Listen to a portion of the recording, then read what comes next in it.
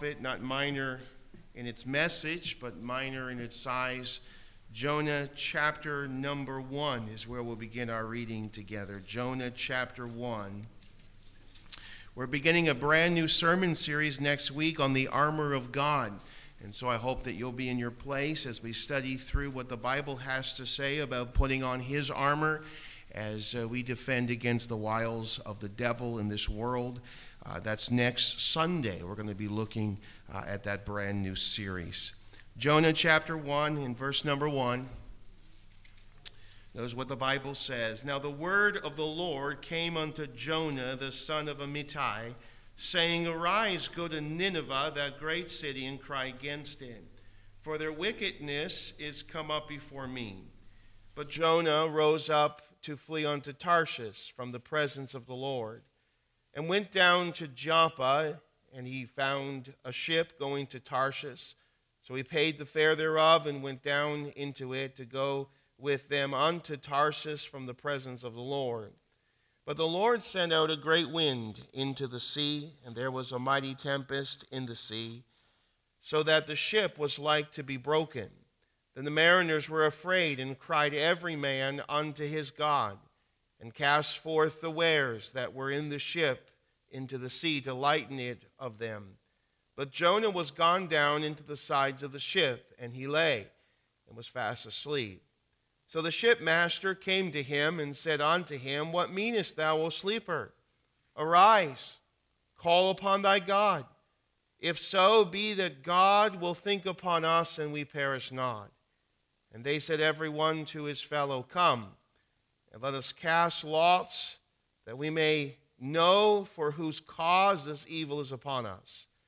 So they cast lots, and the lot fell upon Jonah. Let's pray together. Lord, thank you so much for your word, and we're grateful for the opportunity that we have to study your word together. And I pray, Lord, that you would use your word to help us, to instruct us, to chasten us, to direct us. May you be glorified, and I pray that your word this morning would be glorified in us. I pray that you would hide me behind the cross and give me the words to say. I pray that your word would fall upon good ground, that you would bind Satan and his demons. And I pray, Lord, your blessing upon our preaching time this morning. We pray these things in Jesus' name. Amen.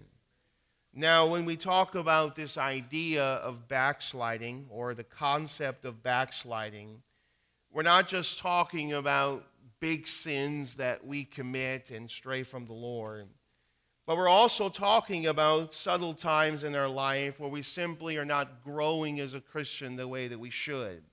Really, it's an attitude of running from God and not running to God. And I took some time and I read through several books and studied various books, and I came up with a list of some signs that a Christian is backslidden. According to these books, these are some signs, outward signs, not a complete list by any means, but these are some signs that the Christian is living in a backslidden state. The first one is formality in worship, going through the motions as a Christian, so to speak, but have no heart in worshiping the Lord. There's also the absence of joy in general and of the things of God in particular. Someone said this, uncontrollable anger, for when the Spirit fills us, he enables us to control our anger and to control our tongue. An unloving spirit, that instead of looking for the best in others, we continually put the worst construction on their conduct. Finding fault, a fault-finding spirit, judging even the motives of others, placing blame on others, judging people harshly. A waning interest in the Word of God. This may be one of the most telling and serious symptoms, because without the continual spiritual nourishment provided by the Word of God, we place ourselves in danger of backsliding even further. There's a lack of interest in secret prayer. There's a lack of interest in seeking souls to be saved and revived. There's no significant interest in missions or outreach to unreached people groups of the world. There's a lack of holiness or progressive sanctification in your spiritual growth. There's a conscience that is not tender, not easily offended by our sin. And then there's the fear of man prevailing over a fear for God. Someone said this: a stranded ship, an eagle with a broken wing, a garden covered with weeds, a harp without strings, a church in ruins, all of these are sad sights. But a backslider is a sadder sight still. Someone wrote this: for most of us, the threat of sin is not so much that we should plunge into disaster, but that we should slowly drift into sin. There are few people who deliberately in a moment turn their backs on God. There are many who day by day drift further and further away from Him. There are not many who in one moment of time commit some disastrous sin. There are many who almost invisibly involve themselves in some situation and suddenly awake to find that they have ruined a life for themselves and broken the hearts of others. We must continually be on the alert against the peril of a drifting life. The word will never drift from us. The danger is our drifting from the anchor provided by the truth of God's word. The harbor of salvation is absolutely secure. It is Jesus Christ who never moves, never changes, and is always available to anyone who wants the protection and security of His righteousness. And yet, sadly, we as Christians drift and we wander from the Lord. You see, in this passage of Scripture, we find a backslidden prophet. Now, God had commanded Jonah to go to Nineveh. Now, if you know anything about the background of Nineveh, Nineveh was a terribly wicked city. I mean, we could take the whole message and talk about how wicked Nineveh was. Nineveh was an ancient Assyrian city, the capital of Assyria. And it was situated on the east bank of the Tigris River. And God wanted Jonah to go there and to preach. And yet, as we read our passage of Scripture here, we understand that Jonah deliberately disobeyed God. Now, we understand that Assyria was to conquer the northern kingdom of Israel. And the Bible talks about that in 2 Kings chapter 17 in verse number 6. And so Jonah was sent by God, really, if we think about this, Jonah was sent by God to go to a people that he absolutely despised. And yet we know from a biblical perspective that God's intent was to use the people of Israel to bless all nations. But Jonah didn't agree with this. Jonah had his own ideas. And in fact, Jonah decided instead of going to Nineveh, he would go in the absolute opposite direction. He would follow his own pathway. Now, of course, this wasn't a sin of ignorance. Jonah knew exactly what he was doing. God commanded, and Jonah said no to God. And so in the book of Jonah, we have this runaway prophet. He's decided that he's not going to follow God. He's decided he's not going to listen to God. He's going to do his own thing, go his own way. And so the book of Jonah is a commentary of God's chastening for this runaway prophet. And I believe we can learn some principles for our life from the life of Jonah as we study this scripture together. So if you're taking notes with me this morning, I want you to write down some simple truths. First of all, would you write down this, his direction. His direction. Now, when we talk about moving away from the presence of the Lord, as a Christian, we're talking about moving away from God's blessing and God's favor in our life. We know as a Christian we cannot escape God. As a born-again believer, we are indwelled by the Holy Spirit, but we can escape God's blessing by disobeying His word. And the Bible says in verse 3 of our text here in Jonah chapter 1, but Jonah rose up to flee unto Tarsus, notice this expression, from the presence of the Lord, and went down to Joppa, and he found a ship going to Tarshish, and he paid the fare thereof, and went down into it to go with them unto Tarshish from the presence of the Lord. We notice that expression several times, from the presence of the Lord. The problem is when Jonah arrived at Joppa to go to Tarshish, God was already at Joppa. God had beat him to it. And so here he's trying to get away from God, and God illustrates for us here of a Christian who is escaping or running from God, disobeying God, and we see God's chastening in his life. So what does a Christian that's blessed by God look like? Well, I'm glad you asked this morning. Turn to Psalm chapter 1 in our Bibles together, Psalm chapter 1. And notice what the scripture says here of a blessed Christian. Psalm chapter 1, and we'll begin our reading in verse number 1 together. Psalm chapter 1, verse 1. It says, "Blessed is the man that walketh not in the counsel of the ungodly, nor standeth in the way of sinners, nor sitteth in the seat of the scornful, but his delight is in the law of the Lord. And in his law doth he meditate day and night. He shall be like a tree planted by the rivers of water, that bringeth forth his fruit in his season. His leaf also shall not wither, and whatsoever he doeth shall prosper. But the ungodly are not so. They are like the chaff which the wind driveth away. Therefore the ungodly shall not stand in the judgment, nor sinners in the congregation of the righteous. For the Lord knoweth the way of the righteous, but the way of the ungodly shall perish."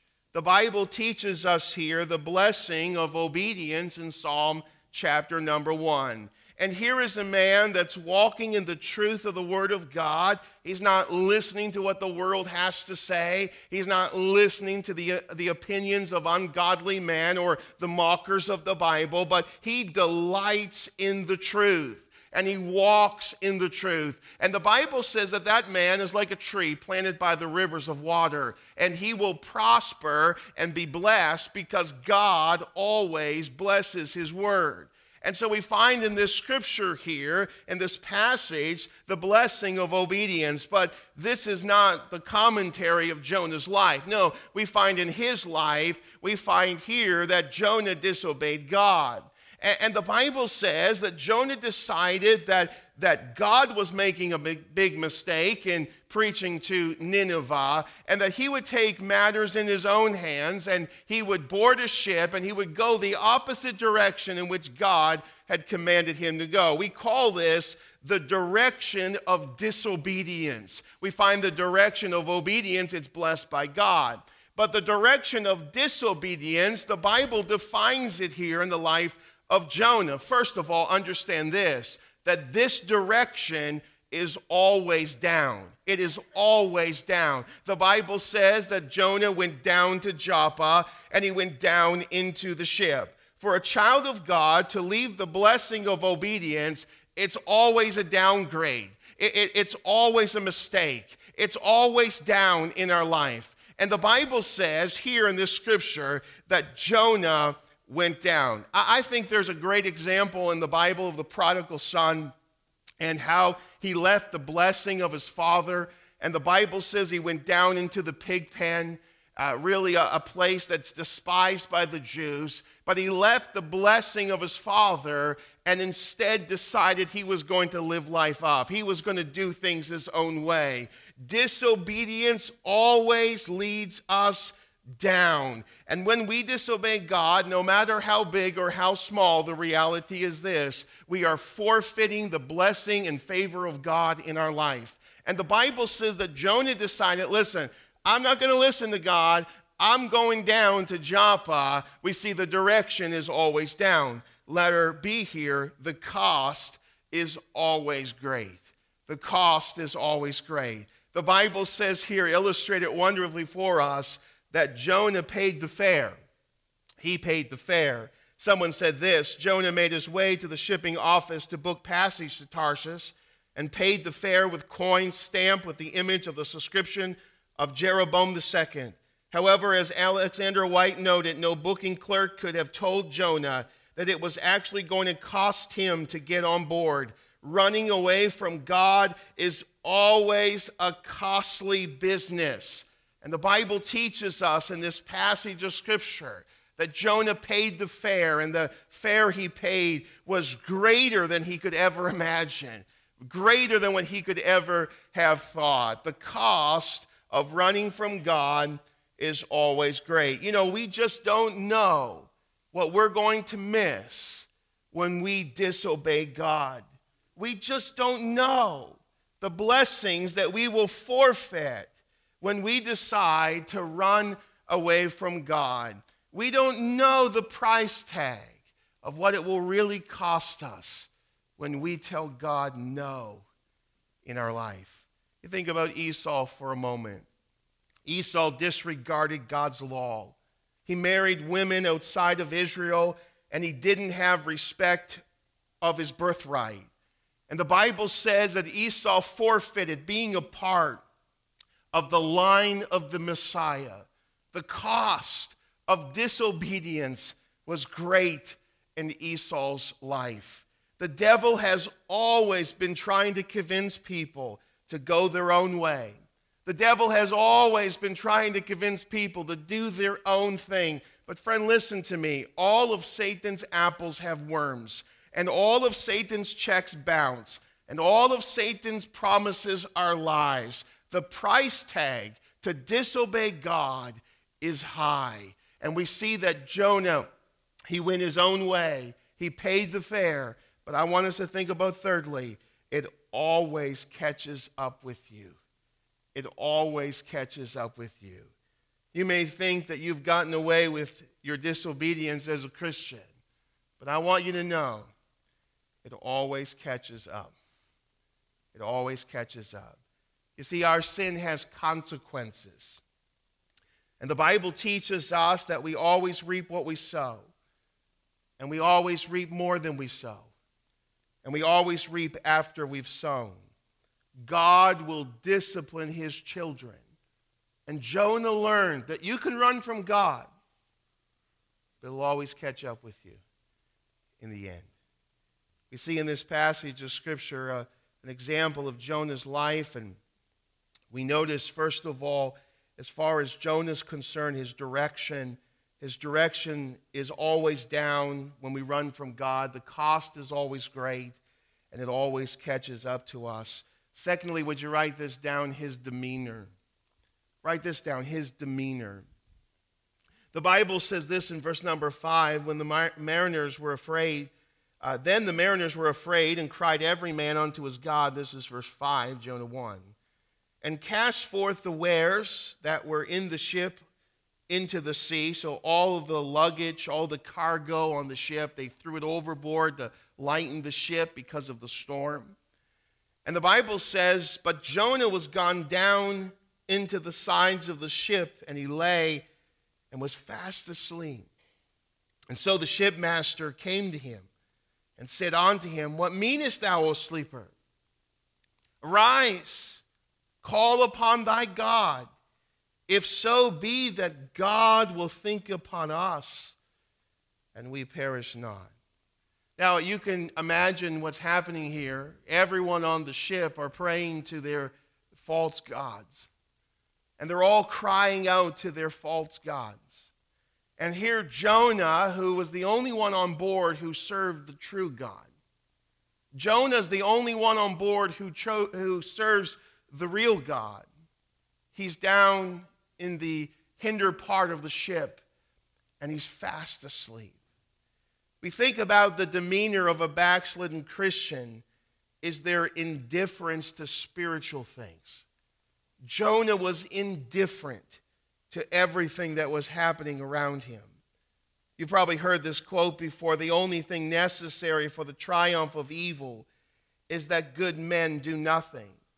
And I find it interesting that as we get closer and closer to end times and people stand up and they say, well, I believe we're coming close to the end. And yet, why is it that more and more Christians are sleeping? Why is it that more and more Christians are indifferent to spiritual things? Why isn't church services full? Why aren't people calling out to God? If we truly think that we are living in the last of the last days, Have we just become indifferent to all that's happening? May God help us. The Bible says in Ephesians chapter 5 and verse 7, "Be not ye therefore partakers with them. For ye were sometimes darkness, but now are ye light in the Lord. Walk as children of light. For the fruit of the Spirit is in all goodness and righteousness and truth, proving what is acceptable unto the Lord. And have no fellowship with the unfruitful works of darkness, but rather reprove them. For it is a shame even to speak of those things which are done of them in secret, but all things that are reproved are made manifest by the light, for whatsoever doth made manifest is light. Wherefore he saith, Awake thou that sleepest, and arise from the dead, and Christ shall give thee light. See then that ye walk circumspectly, not as fools, but as wise, redeeming the time, because the days are evil." The Bible teaches us that we are to be one that does not waste our time.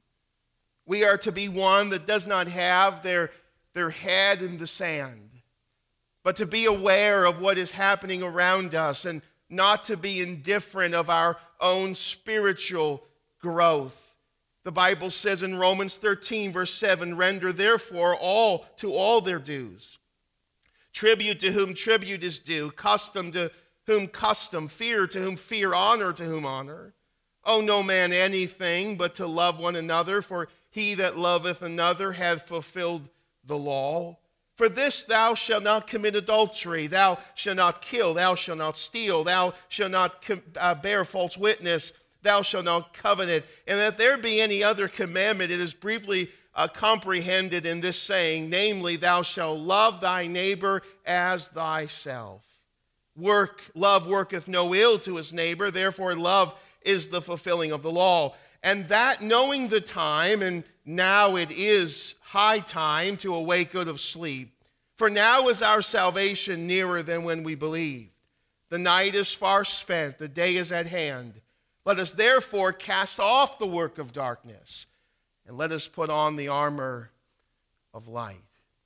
We find in the life of Jonah this attitude of running from God. We find in the life of Jonah this attitude of indifference to his own spiritual condition. And I've seen over the years the attitude of those who run away from God. Some actually convince themselves that they are the ones in the right, that they're in the good, and some even spiritualize their own sin or ungodly attitude, and others ignore the work of God and the conviction in their life, the preaching of the Word of God, and they sleep spiritually to the very need of their heart.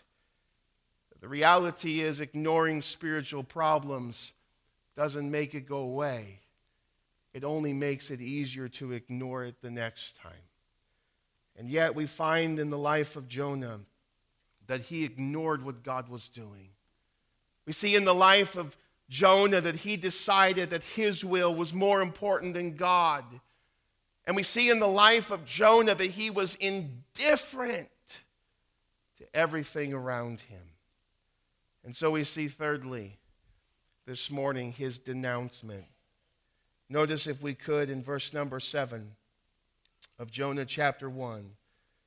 The Bible says, "And they said every one to his fellow, Come, and let us cast lots, that we may know for whose cause this evil is upon us. And so they cast lots, and the lot fell upon Jonah." I want you to know something. This was not bad luck. This was not chance.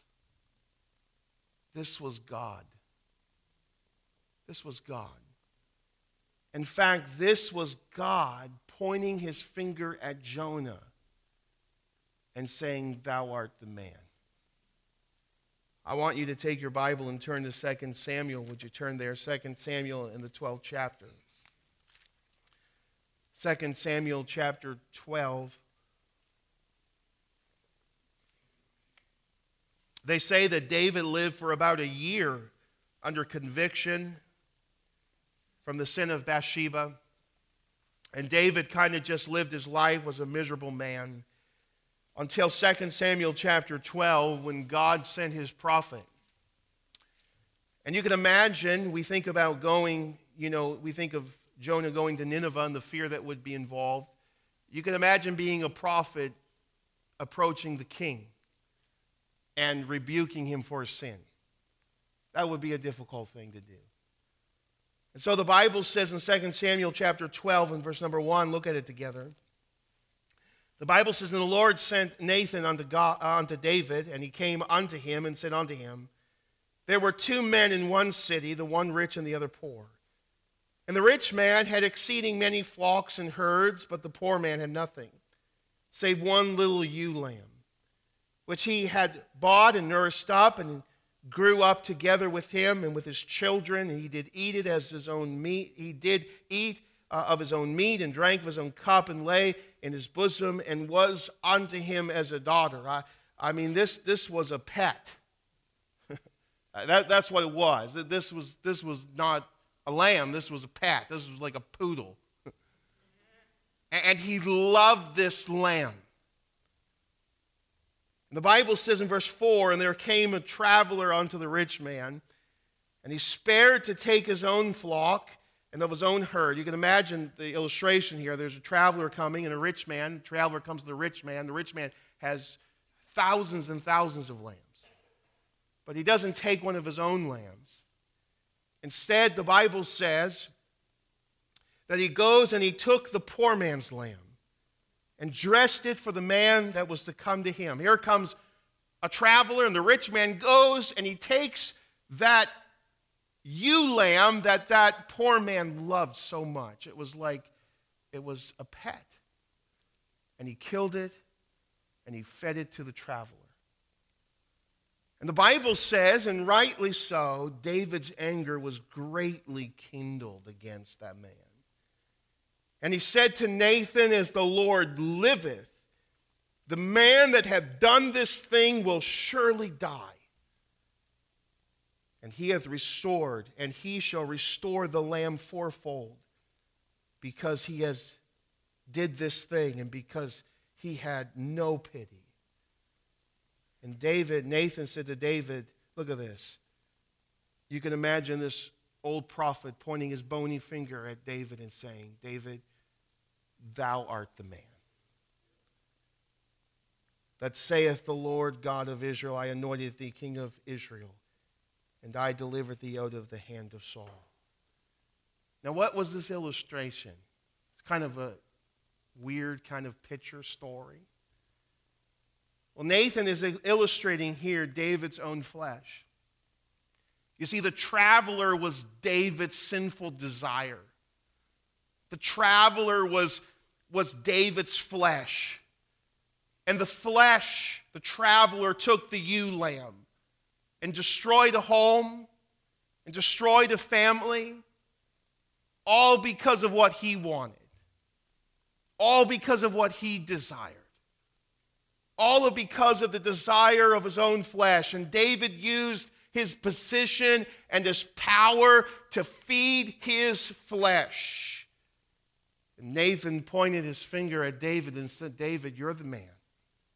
You're guilty. You've done this." And oftentimes in our Christian life, it is the very Holy Spirit of God who indwells us. That as we hear the Word of God, as we read the Word of God, and we really listen to what God is saying, the Holy Spirit convicts us. It says, "This is you. I'm showing you. I'm revealing your heart. I'm pointing my finger at your life.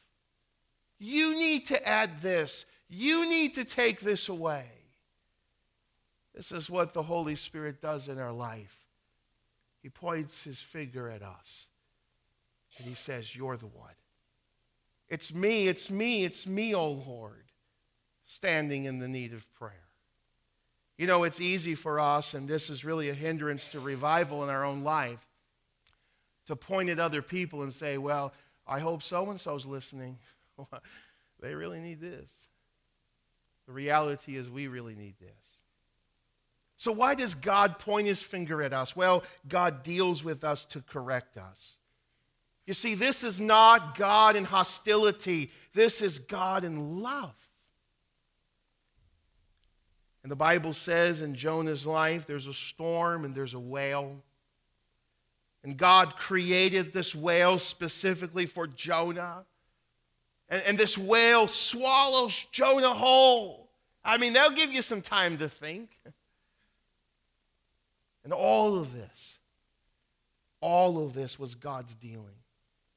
And Jonah realized, wait a minute, this is God's work. You say, who threw Jonah into the sea? God threw Jonah into the sea. And Jonah realized this was God's work in my life. He writes in Jonah chapter 2, verse 3, "For thou hast cast me into the deep." Look at that. Jonah realized it wasn't the mariners that threw him overboard. It was God that threw him overboard. God had pointed his finger at his life. God had shown him his sin. And it was God who indirectly had cast him into the sea. It was God who prepared a great fish to swallow him whole. And God is dealing with us today. Now, I can't guarantee you'll be swallowed by a whale when you go home. But if you're a Christian, I can guarantee that God is working in your life. The Bible says in Hebrews chapter 12, verse 7, "If ye therefore endure chastening, God dealeth with you as with sons. For what son is he whom the Father chasteneth not? As a father deals with his son, so God deals with his children." And God chastens us. God chastens us so that we would look to him again. And Jonah realized this. In Jonah chapter 2, verse 1, he says, "And Jonah prayed unto the Lord his God out of the fish's belly, and said, I cried by reason of mine affliction unto the Lord, and he heard me. Out of the belly of hell cried I, and thou heardest my voice, for thou hast cast me into the deep, and in the midst of the sea, and the floods compassed me about. All thy billows and thy waves passed over me. Then I said, I am cast out of thy sight, yet I will look again toward thy holy temple." God brings chastening into our life so that we will look to him again. And if you're not looking to God today, if you're indifferent to your spiritual things in your life, I want you to know that God works in our life to revive us so that we will look to him again. That we will be renewed in our love and direction for him. And we notice here the direction of a backslider, but we also see what God does about it. Look what the Bible says and how we can fix it. The Bible says in chapter 2, verse 3, to accept the dealings of God.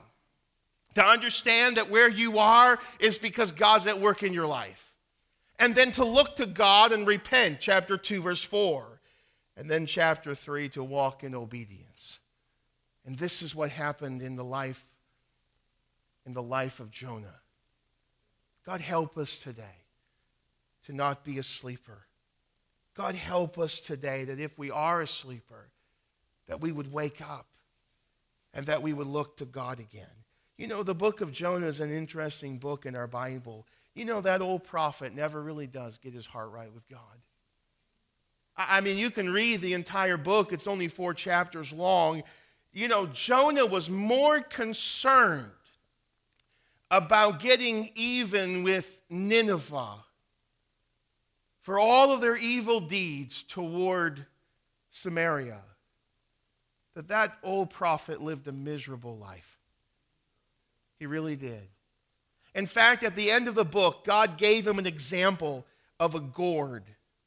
And the gourd that God created to give Jonah a shadow was never something to be permanent, but the Bible says that Jonah had more care and concern for that which was temporary than the people that would live forever. And God says, Jonah, you got things backward. You're living for the temporal, and you're not living for the eternal. And that's just a bad attitude for a Christian. And that's not a godly attitude. You see, bitterness is a terrible thing. I think Jonah was bitter. I think he was bitter at Nineveh. I think he became bitter at God. And the book of Jonah just ends. It just ends. Chapter 4, verse 11. And should not I spare Nineveh, that great city wherein are more than 6,000 persons that cannot discern between their right hand and their left, and also much cattle? And that's the end. We don't know if Jonah got right with God. But your story can have a better ending this morning. And you can listen to God's word. And you can respond to the truth that has been presented. And you can call upon the Lord and look to him again. And from the authority of the word of God, he'll hear it. And he'll help you. God, help us today. Let's not be a backslidden, backward Christian. Let's make sure we're following the Lord and saying yes to him. Let's pray together. Lord, thank you so much for your word. And we're grateful for the opportunity that we have